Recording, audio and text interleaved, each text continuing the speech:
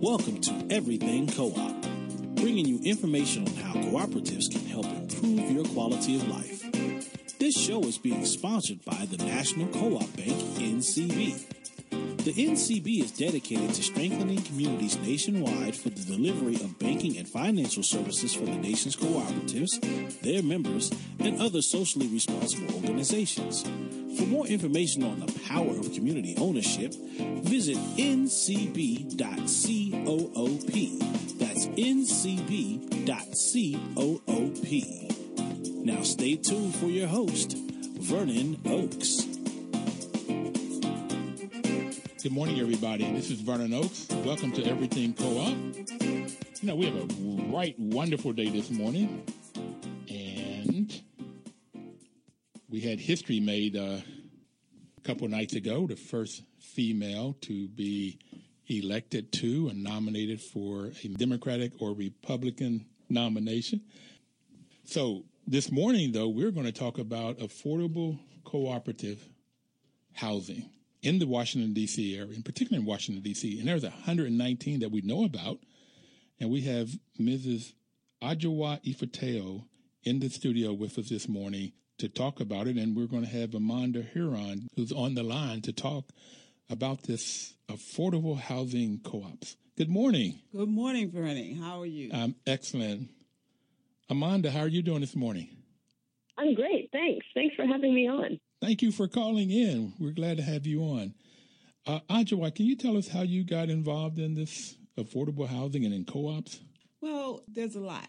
I was a member of the Ella Jo Baker Intentional Community Co-op myself, but I have a background in organizing worker co-ops, and so City First Homes had a position open to try to get people interested in organizing a co-op housing federation. And so I applied and got involved in the work that way. What's a co-op housing federation? That is something that we want to build, a group or association of all the people who are in co-ops.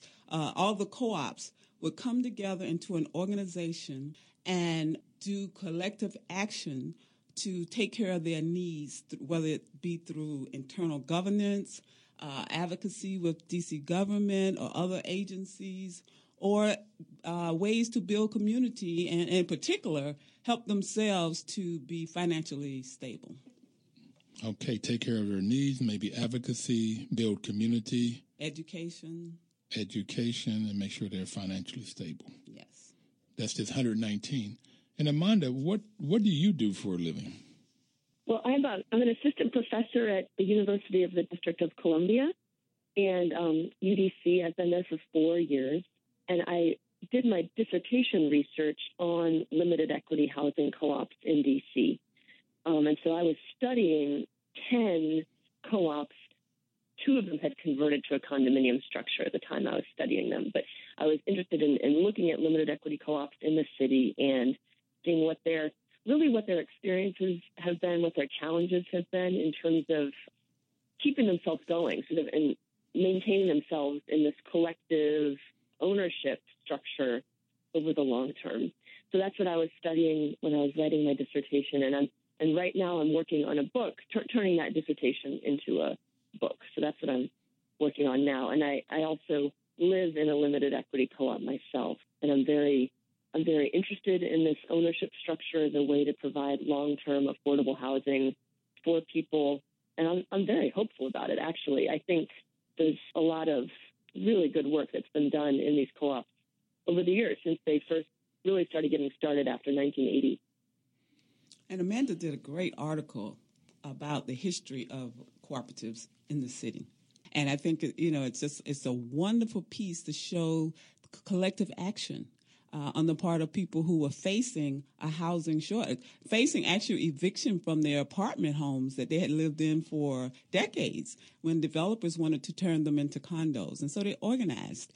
And Amanda's article is just a wonderful piece about that history that I think that we all can learn from now, but especially people who are living in co-ops right now and probably facing some similar kind of issues in terms of gentrification or just, financially being able to keep the bills paid. I think you were saying if they're living in an apartment now and the owner, the landlord is selling it, they have the option, particularly in D.C., with TOPA, Tenant Opportunity Purchase Assistance, that they could buy that building and turn it into a co-op. Now, which one of you would define what a limited equity co-op is? I can do that. A limited equity co-op is a co-op housing in which the tenants do not earn a lot of profit if they sell. Say, like if you buy a house, you earn some equity in the house, and you make money, you can sell it to make a lot of money. Well, in limited equity, it's basically an affordable housing situation. You earn a little bit of money from your investment, but not a lot. The whole idea is to provide housing that is affordable. And so you have the right to stay there as long as you're a member, but you don't earn a bunch of money. Like Watergate is a co-op, and so they could sell that. If you own a unit there, you could sell that for $1 million or $10 million, whatever it goes for, the market rate.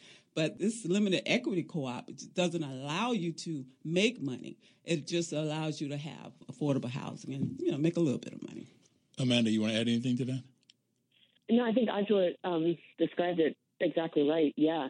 And I think the key thing to remember about limited equity co-ops, I mean, there has been a lot of debate over the years in D.C. in the sort of affordable housing development community about whether these co-ops are in fact a good way to provide affordable housing for people. And I think one of the key point of contention has been that some folks in the nonprofit housing community think that really, if we're going to be working to provide affordable home ownership to people, which is what these co-ops are, then we have to allow the people who are those owners to build wealth, to build equity. And as Ajua was just describing, in a limited equity co-op, you don't have the potential to build the same kind of wealth in your housing that you do have the potential for if you're just buying on the open market.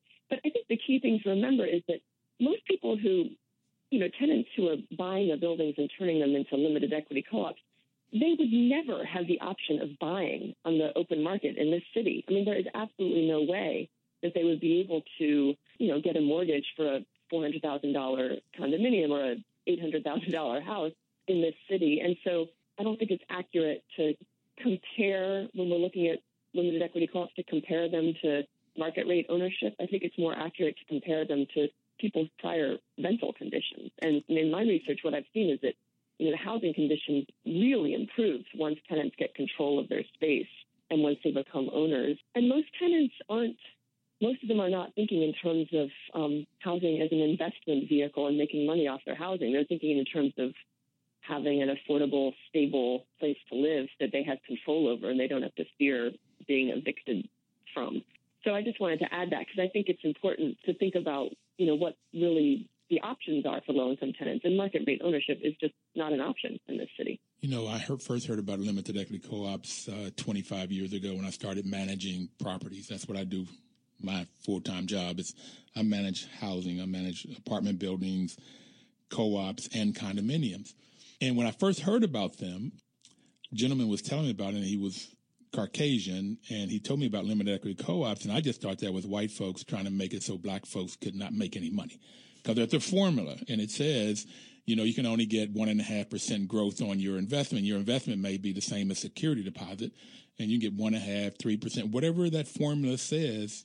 It limits the amount of equity you can get.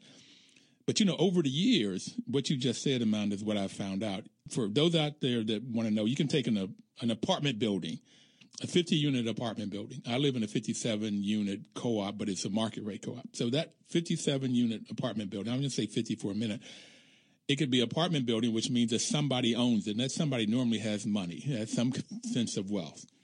And then they rent out the apartments. There's no sense of creating community in most cases. There's no sense of creating financial wealth. Or you can then turn that apartment into a co-op. It could be market rate or limited equity. And in the limited equity and in the market rate, you have a chance of creating wealth, but you have say-so. You own it and control it. So you have say-so on the policies.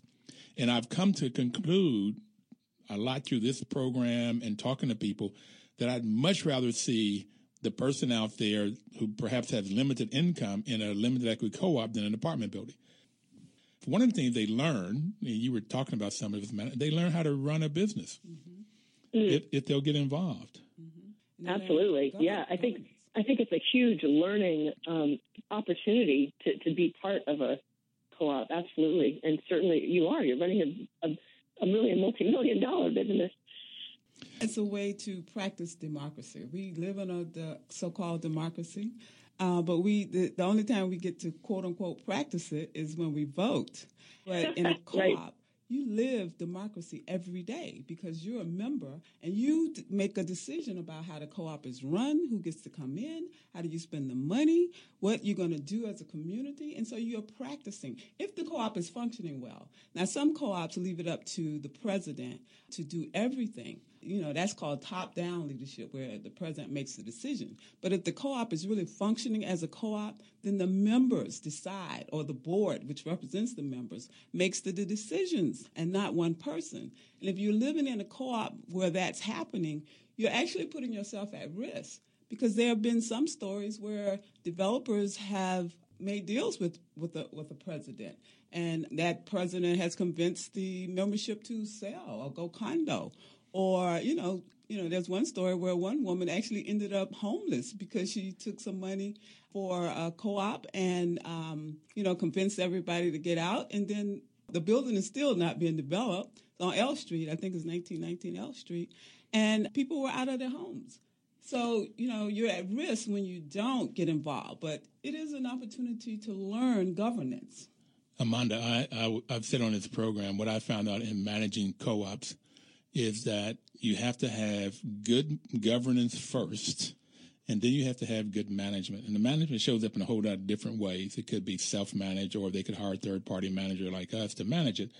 But you have to have, and I define good as they have to have knowledge and integrity. And what Ajawa was just explaining, there's no integrity in it. Matter of fact, there's no integrity in it if you have the management company making the decisions, and that's what I first heard when I got here. A lot of complaints about the management company making all the decisions, or if you have one person making all the decisions. There's no integrity in that co-op.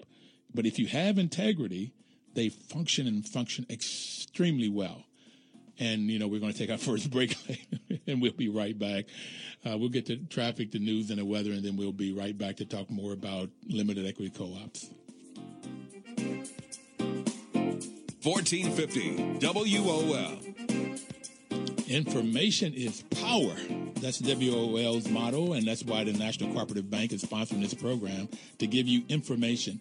But, once you get the information, you have to put it into action. You have to do something with it in order to get the power out of it.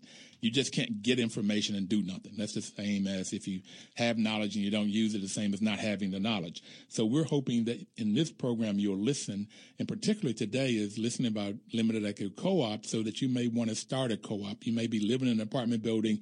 The landlord may want to sell it, and now you can go out and get help, and we'll talk about how you can get some of that help. But so far, we have Ajawa Ifateo's here in the studio, and Amanda Huron.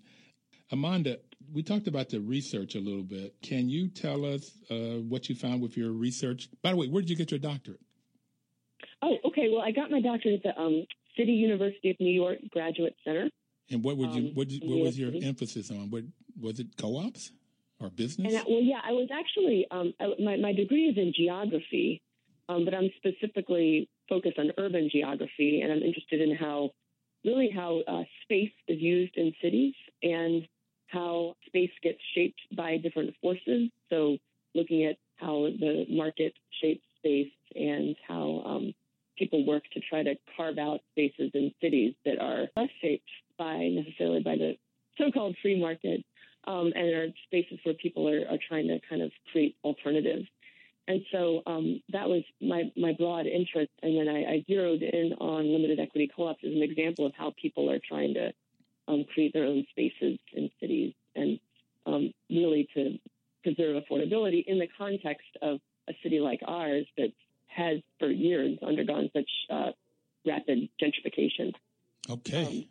I would have never started geography. I would have never thought that. Yeah, I know. Architecture, business. Right. Well, geography, it's sort of with an urban planning kind of twist on it. I mean, that's also one of my interests is urban planning and how cities the degree to which cities are trying to can do things to support people's ability to create their own spaces like these co-ops.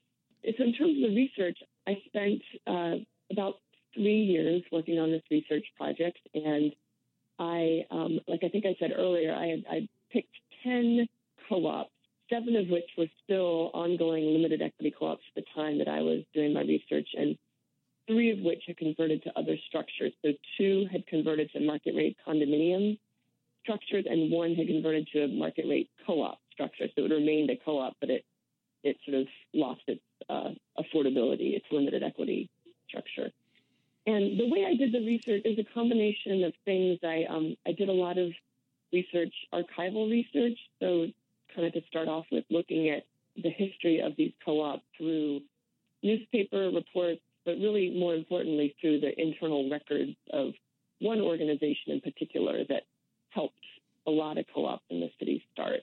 You want to say what organization it was? Yeah, and that was Washington Inner City Self-Help. Wish? Yes, Wish, yeah, Wish. exactly. Yeah, Wish. Paul Battle. Yes, exactly, Paul Battle. Right. So they were one of quite a number of organizations that assisted co-ops, but because I had access to their records, I was able to look pretty closely at some of the history in terms of from that archival perspective. But then most of the research really was came out of the interviews that I did with people. And so I interviewed 50 people. I conducted sort of really sort of long-form interviews with 50 people 10 of whom were people professionals who had helped co-ops start. So they were tenant organizers and nonprofit developers and management company folks and lawyers. And then 40 people who were part of these co-ops. And I tried to talk to a range of folks. So I would talk to board presidents, of course, but I also talked to other board members and other people who weren't on the board at all. And I think, Ajula's point about the co-op being a place to really learn how to do democracy is, I think, really critical. And so I wanted to talk to people who were not necessarily that involved in their co-op, and to see what their perspective was on this form of housing. So I tried to talk to a range of people in the buildings, in the properties. And the properties themselves, I really wanted to get a range of properties in terms of the number of units in each property, in terms of the kinds of people, the demographics of the people in terms of race and income who made up the membership, their location in the city. I wanted to look, at many different parts of the city and different kinds of neighborhoods where these co-ops were located. And also I was interested in looking at a range of sort of age of the co-op. So the oldest one that I looked at had been founded in 1979, and the youngest one had been founded in 2004. So I wanted to get a diversity in terms of that as well. How large is the co-op that you live in? The one that I live in is 24 units. Okay.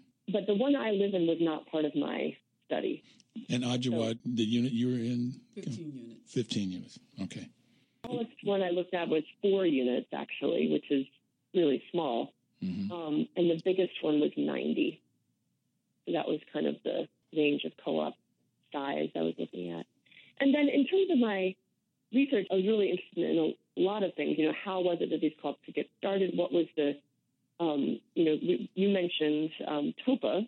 And, that, of course, is the city law, the Tenant Opportunity to Purchase Act that has enabled these, tenant associations to buy their buildings. So I was interested in tracking the history of how that law came to be. And that law really came to be because of tenant organizing. There were tenants in the late 70s who were organizing because so much gentrification was going on in the mid and late 70s in D.C. I mean, it's a huge time for gentrification and displacement and eviction. We didn't have any controls on eviction back then.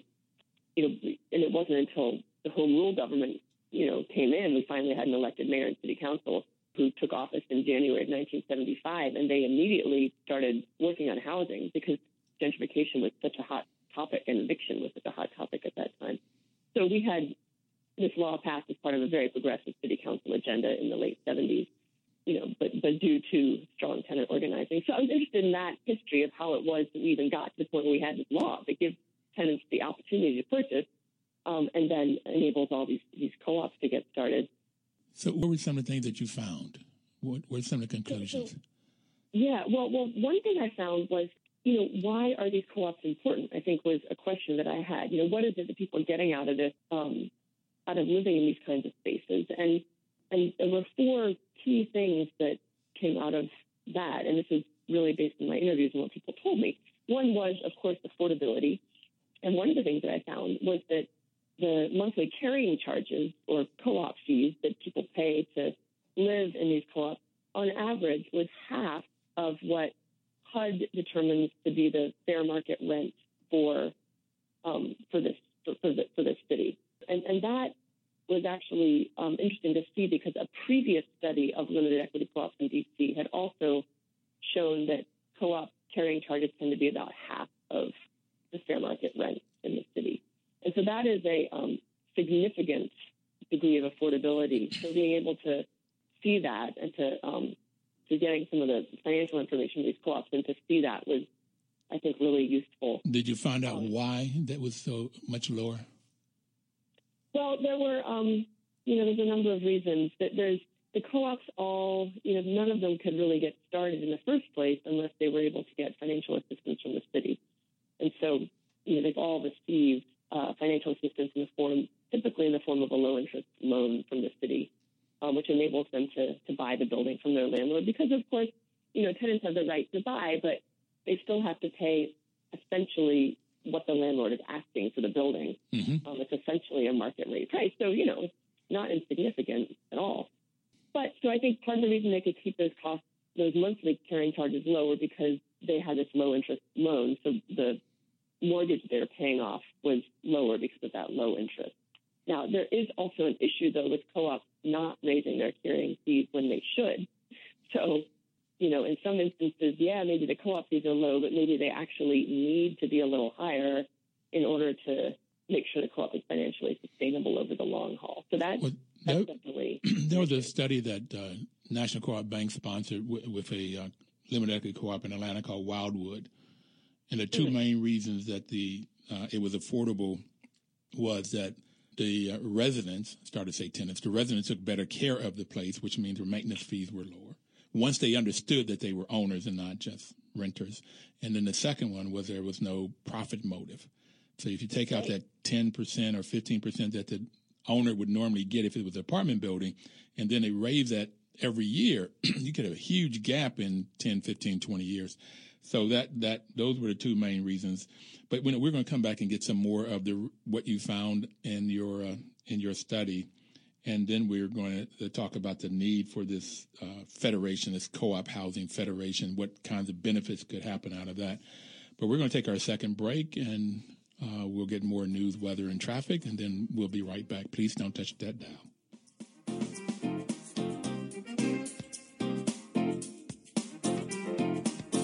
1450 WOL.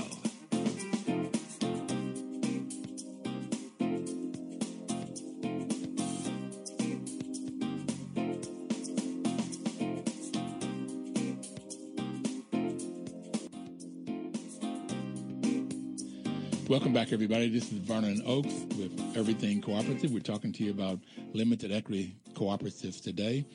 And Amanda Heron was telling us about her research that she did for her dissertation for a doctorate.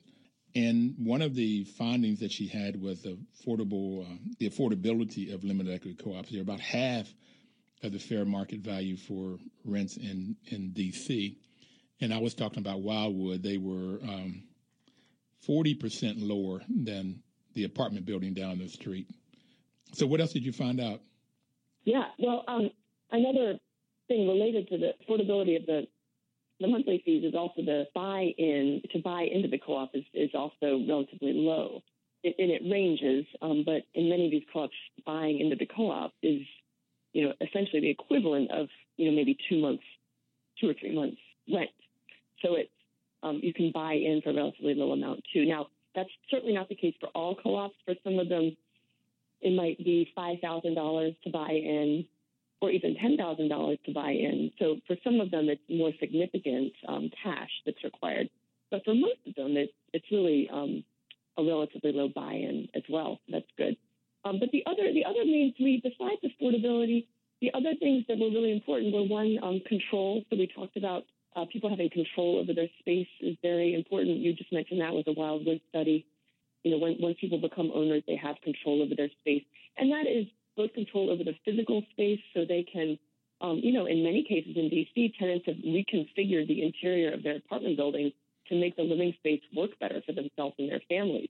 They might have been in an apartment building of all one-bedroom units, raising their children in these small units, and then once they purchase, they might reconfigure the building to create, fewer but larger units for themselves and their families. So having that kind of control over the space, or even smaller items like, they have control over how they want the front yard of the building to look, how they want to do the renovations to their unit. Lots of ways that people have control over the physical space and also the social space of the co-op. And this can get a little tricky, but co-ops, part of a co-op is that the co-op board decides who gets to move in. And so you interview people to move in, and you really want to bring in people who understand what a co-op is and are interested in living in this kind of housing. And so you have a lot more social control over a co-op. You know who's moving in than you do certainly in a rental situation. Than any form. If you live in a single-family house, you have no say of who moves in or a condominium. That's exactly the only one. Exactly. No, you're exactly right. Exactly right. So that can lead to a certain exclusivity, too, potentially. But, I do think that's that was something that people who I talked to really valued. They knew who their neighbors were. They had approved the people coming in. And so that most people talked about how that created a much more peaceful living environment, one that was really felt safer and more comfortable. And then so there was the control, physical and social control was important. And then stability was really important too. So just often it's just the sort of psychological stability that comes with knowing, okay, this is mine. I have this. I'm going to be here for the long term. The building's not going to be sold out from under me. I'm not going to somehow lose my housing, somehow be evicted. So that kind of stability was really important to people. And then the fourth thing that was important was community. And of course, you can have community in rental buildings, of course. But a lot of people did talk about how they hadn't really known their neighbors until they started the process of trying to buy their building together. And people spoke quite movingly about the communities that had been built in their co-ops as they went through this process of really getting to know each other through working together to buy the building and then working together to keep it going over the long haul. So, those four benefits, the affordability, the control, the stability, and the community were all of great value to the people I spoke with. But then the other main finding, I would say, from the research was just really getting a good understanding of how much work these co-ops require to keep going over the long haul. And the fact that work is so gendered, so often so gendered. Most of the people who seem to be doing that kind of work in my research were women, and they were just putting huge amounts of time into these co-ops. And, no one is getting paid to do that kind of work. It's all volunteer, and they do it because they feel like they need to keep their housing for themselves and their children and their neighbors. So the work unfortunately, the work is not spread evenly among everyone. It's certainly, some people take on more than others, and that's always a challenge. So really, I think it's important to really be pretty clear about the work that's required. And so people know that that's part of the experience is taking care of it together. But that can also be a very joyful experience working together. So that's good too. I was going to say that. But if anybody out there have a question or comment for either Ajua or Armando or myself, please call in at 1-800-450-7876. That's 1-800-450-7876. Under the community of the Wildwood study, Armando, they found that the limited equity co-op was more secure. There was less crime. Mm. I found that interesting when I first read it, but then I went back to some of the meetings that I've been in limited equity co-ops. And you're also right, there are more women than men. If you have a member board. There's normally like 4 women, if not 5, and 1 man. Mm-hmm. And Dr. Jessica Gordon Nembhard, in her book, looking at called Collective Carriage, one of her findings was that throughout the African American experience of co-ops, which goes back to 1850, but it's mostly women carrying the load, and it is a heavy load. Yeah. There's a lot of work to be done. But when I've been in meetings, in board meetings, you would get the women said, that's so-and-so's grandson that brings those stolen cars and park them on a lot. And they tell the police because now they've got this social wealth. They know how to interact with government entities. And they don't find the police as a negative force necessarily, but a positive force, and they know people in there. Or that's so-and-so's boyfriend that is doing the drugs. And they get rid of them. And so you have a lot less crime. And so that security, which most women that I've ever met say security is very important to them, to raise their family. So the limited equity co-op seems that any measure you want to talk about, you can create financial. Oh, that was the other thing. They found out on that down payment, if you will, that the person got 7.1% return off of their investment. And they said that's higher than they would have gotten anywhere else. But just like what you were saying, they don't have vehicles to make those investments in most cases. Most people live in apartments and limited equity. They don't have a vehicle to invest in. So they were able to save. This is why I found out that limited equity co-ops were much better than the apartment building. And this guy that I had told, I thought he was just a white guy trying to make sure that blacks could not get money. That no, in fact, this is a great vehicle, better than any vehicle they possibly have to create financial wealth and social wealth, which is all of the things that you've been talking about. So I've really learned to love co-ops, and particularly limited equity co-ops. But there are some issues with them, and that integrity is a part of it. And we're going to talk about some other things. So what I would like to do is talk about what you guys are trying to do in this Co-op Housing Federation and why you need that. And that's just, I think we'll get to some of the helping to solve some of the problems with limited equity co-ops, particularly when we talk about a 4-unit one or even a 24. It's hard to hire me for a 4-unit apartment building, right, whether it's an apartment building or a limited equity co-op, but definitely for an apartment building, because it normally is going to be 10, 12% of the income to try to pay. And that doesn't really cover how much work that we end up doing. So let's talk about, Ajawa, why are you trying to create this?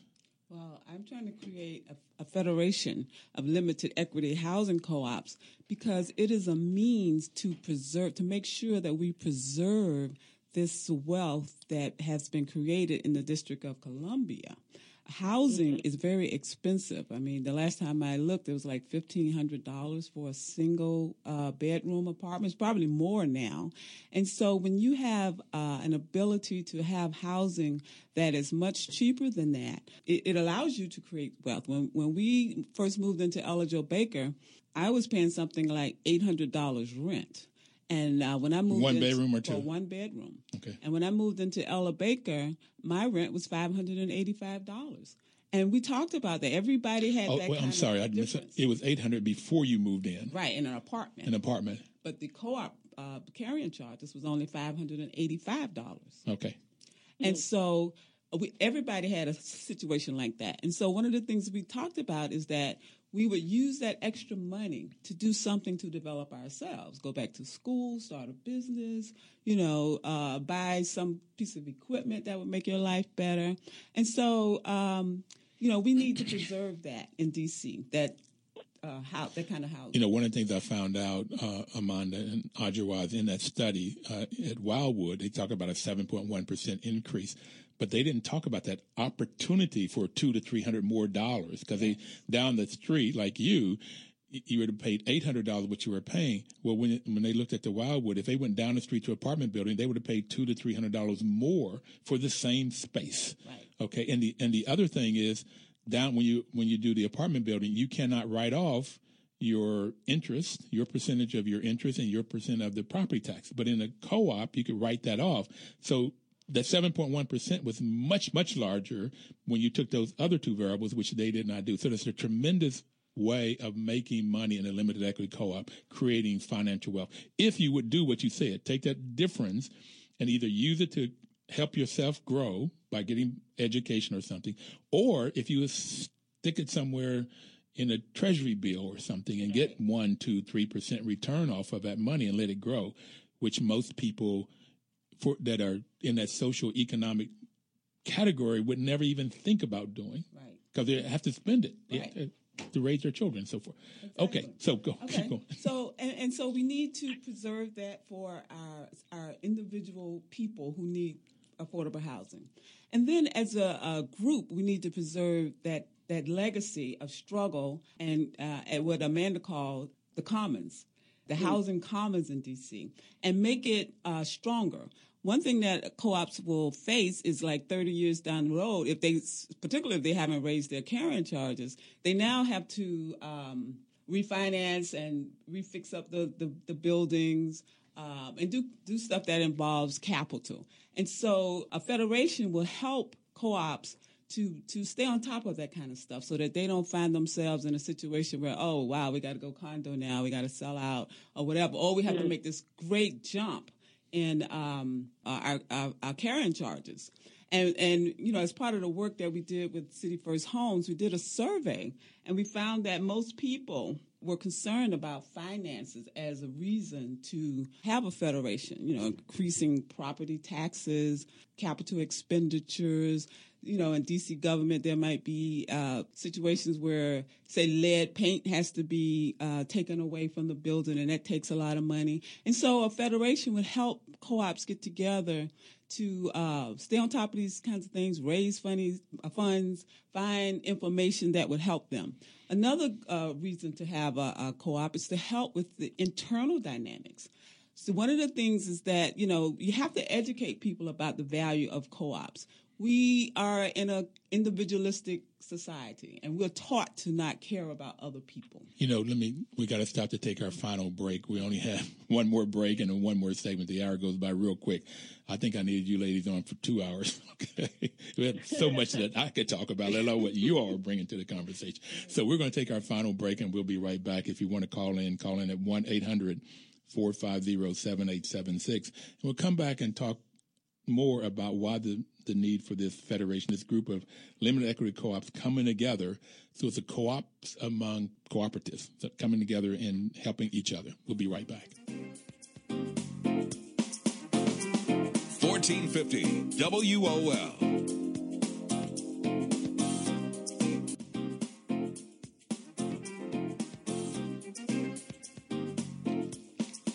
Welcome back again. This is Vernon Oakes, Everything Co-op. We have Amanda Huron and Adjoa Ifateo and Adjoa's in the studio, and Amanda's on the phone with us today with great conversation about limited equity cooperatives and why they're so good and the benefits of them. And we're talking about trying to get these limited equity cooperators to come together so that they can have more say and help each other. So you did a survey. How many people responded to your survey? 24 people to respond. I think that's great. Yeah, 24. but it could have been better. We had a problem, and we still have a problem reaching some of these 119 co-ops out here because the management companies won't pass the information on or won't give me contact information for the co-op presidents. And so I think that's kind of curious. So if you haven't heard about this, call your management company and see if they pass the information. No, wait a minute. Let's don't do that. And I know you say management companies. I think sometimes management company gets a bad rap because I'm a management company. If you send it to me, all of my people are going to get it, and I'll help you go knock on doors to get that. But why don't you give your telephone number and your email address so that if people would like to get a hold of you, they can come directly to you. Okay. My email address is Adjoa, AJOWA, at C as in city, F as in first, homes, HOMES.org. That's Adjoa, AJOWA, at CFhomes.org. Or you can call me at 202-538-0007. 202-538-0007. And so, there's a need to get information out and to organize. When I was in Ella Jo Baker, the co-op led an effort to get other co-ops to go to City Hall to get an abatement on property taxes for co-ops in the city. The taxes were rising so high, and it threatened a lot of co-ops. And so a federation could help with those kinds of things. Some co-ops are dealing with gentrification around. Well, let's take the taxes a minute, though. No. Well, I have a 16-unit senior citizen co-op that I manage. Mm-hmm. It's a limited equity co-op. Right now, a 1-bedroom is going for $350, and a 2-bedroom is $425, I believe. Right in Shaw, 5 blocks away from the convention center. So the gentrification that we've talked about has come, and to get a unit over there, a 1-bedroom would probably cost you $1,500 today, if not $2,500 today. So the income is very low. So if the property taxes were to go up based on the value of properties in that area, that whole $350 would go toward property taxes, and they couldn't afford to pay for fixing the lawn or the water or whatever else. So the city has a wonderful program that I hope all limited equity co-ops know about. So, and that is that the property taxes is based on the income stream, not on the market value of the property. So we have to fill out a form every year. It used to not be every year, but we have to fill out the form every year. And if you miss that, filling that form out, you could end up losing your co-op because of property taxes. Right. So I like that the city has the law, but limited equity co-ops must know about that law and then have somebody, their management company, their treasurer, their secretary, or somebody in a committee to make sure that form is filled out. And also, you can get senior citizens, homestead discounts, and senior citizen and disability discounts. But that has to be filled out every year, too. Mm-hmm. It used to be it wasn't every year. You fill out once, and then it stayed on. Right. But you have to fill out every year. And so just learning about things, even not only coming in together and forming to sort of solve things together, but just learning about what is and making sure that people are doing so that they can help preserve. Right. Tremendous reason to come together. Right. A federation would help you stay on top of those things, mm-hmm. you know. And so another good reason for a federation is, you know, to have education that will help move the internal organization forward. There was a case in New York where a piece of property was really valuable, and if members had sold their units, they could have each made $1 million themselves. Each. I forget the name of the co-op. But because they understood the value of the co-op, they did not sell. They refused to sell. They kept their co-op because they understood you probably couldn't buy housing in New York for $1 million. And so, you know, we have to educate people about those kinds of things, how to run a co-op, how to build community, a whole bunch of other things. And so, you know, there's groups out here that do education, like the Potomac Association of Housing Cooperatives. They do that. But we want to expand that. We, you know, with the Federation, we want to work with all those groups like MICASA, Potomac Association. And there might be a couple of other groups but I'm not sure of, to make sure that education is like something that everybody has, can afford. Come and give education to members, or allow them to bring in other people to help with education and internal dynamics. That's very important. Well, Annie Hill is the president of Potomac Association of Housing Co-ops, and she's right here in the D.C. Yes. She lives in the limited equity co-op. But the Potomac is Virginia, Maryland, and D.C., and they come together and they do the training. They had a wonderful training session 2 months ago or so in Virginia Beach. But it seemed like they would be a great place that this could be a subset of Potomac, because the Potomac fills into the National Association of Housing Co-ops for training and advocacy and the things that you're talking about you want to do for the limited equity co-ops. But Potomac they basically just do education. And I know Annie Hill, we talked, and she said that they were getting involved into some government work, particularly like FEMA would not, fund the co-op. And so working on some of those kinds of things. But the way this federation is envisioned is to be much more expansive in its work, to really work on some financial issues, some government work, to bump up the education, to provide group purchasing, and even do other kinds of things. You know, like when I was in Ella Jo Baker, I had the fantasy of starting a co-op a landscaping company, so that, you know, co-ops that need that could, you know, have a landscaping company, or a security component, a security worker co-op. So you can do just a whole lot more. We're talking about really creating what they would call a co-op economy or local economy, where, say, you go to a Glut or TPSS, because you understand that shopping there would help co-op members all over. You would bank at a credit union, or get your electricity from a co-op. Just having a consciousness that you would help other people by purchasing from other co-ops, into cooperation. And so, these are other reasons. Oh, and the building of the community is like really, really important, and understanding the value of social engagement and involvement. I'm smiling over here, Ajua, because I'm looking at the principles, and you've just talked about the 5th, 6th, and 7th principle. The 5th principle is education, training, and information. The 6th principle is cooperation among cooperatives. And the 7th principle is concern for community. And we've already talked about the first one, voluntary and open membership. Democratic control is the second. Member economic participation, they put some money in. That maybe that Amanda talked about 2 months or 3 months or 5,000 or 10,000, put something in. But the other side of it, and I've had some co-ops that would do this, is if you had more money at the end of the year, you can produce a dividend. I had one co-op, it was 1 month's carrying charge that they gave back to the members. Remember, it works both ways. And then the autonomy and independence is the 4th. That's where you have to have the control, where you have the say. Oaks Management is being purchased by its employees in a worker cooperative. We've been training for a year, and it's been phenomenal training. That's wonderful. And I thought it was going to be 3 months. It may be another year.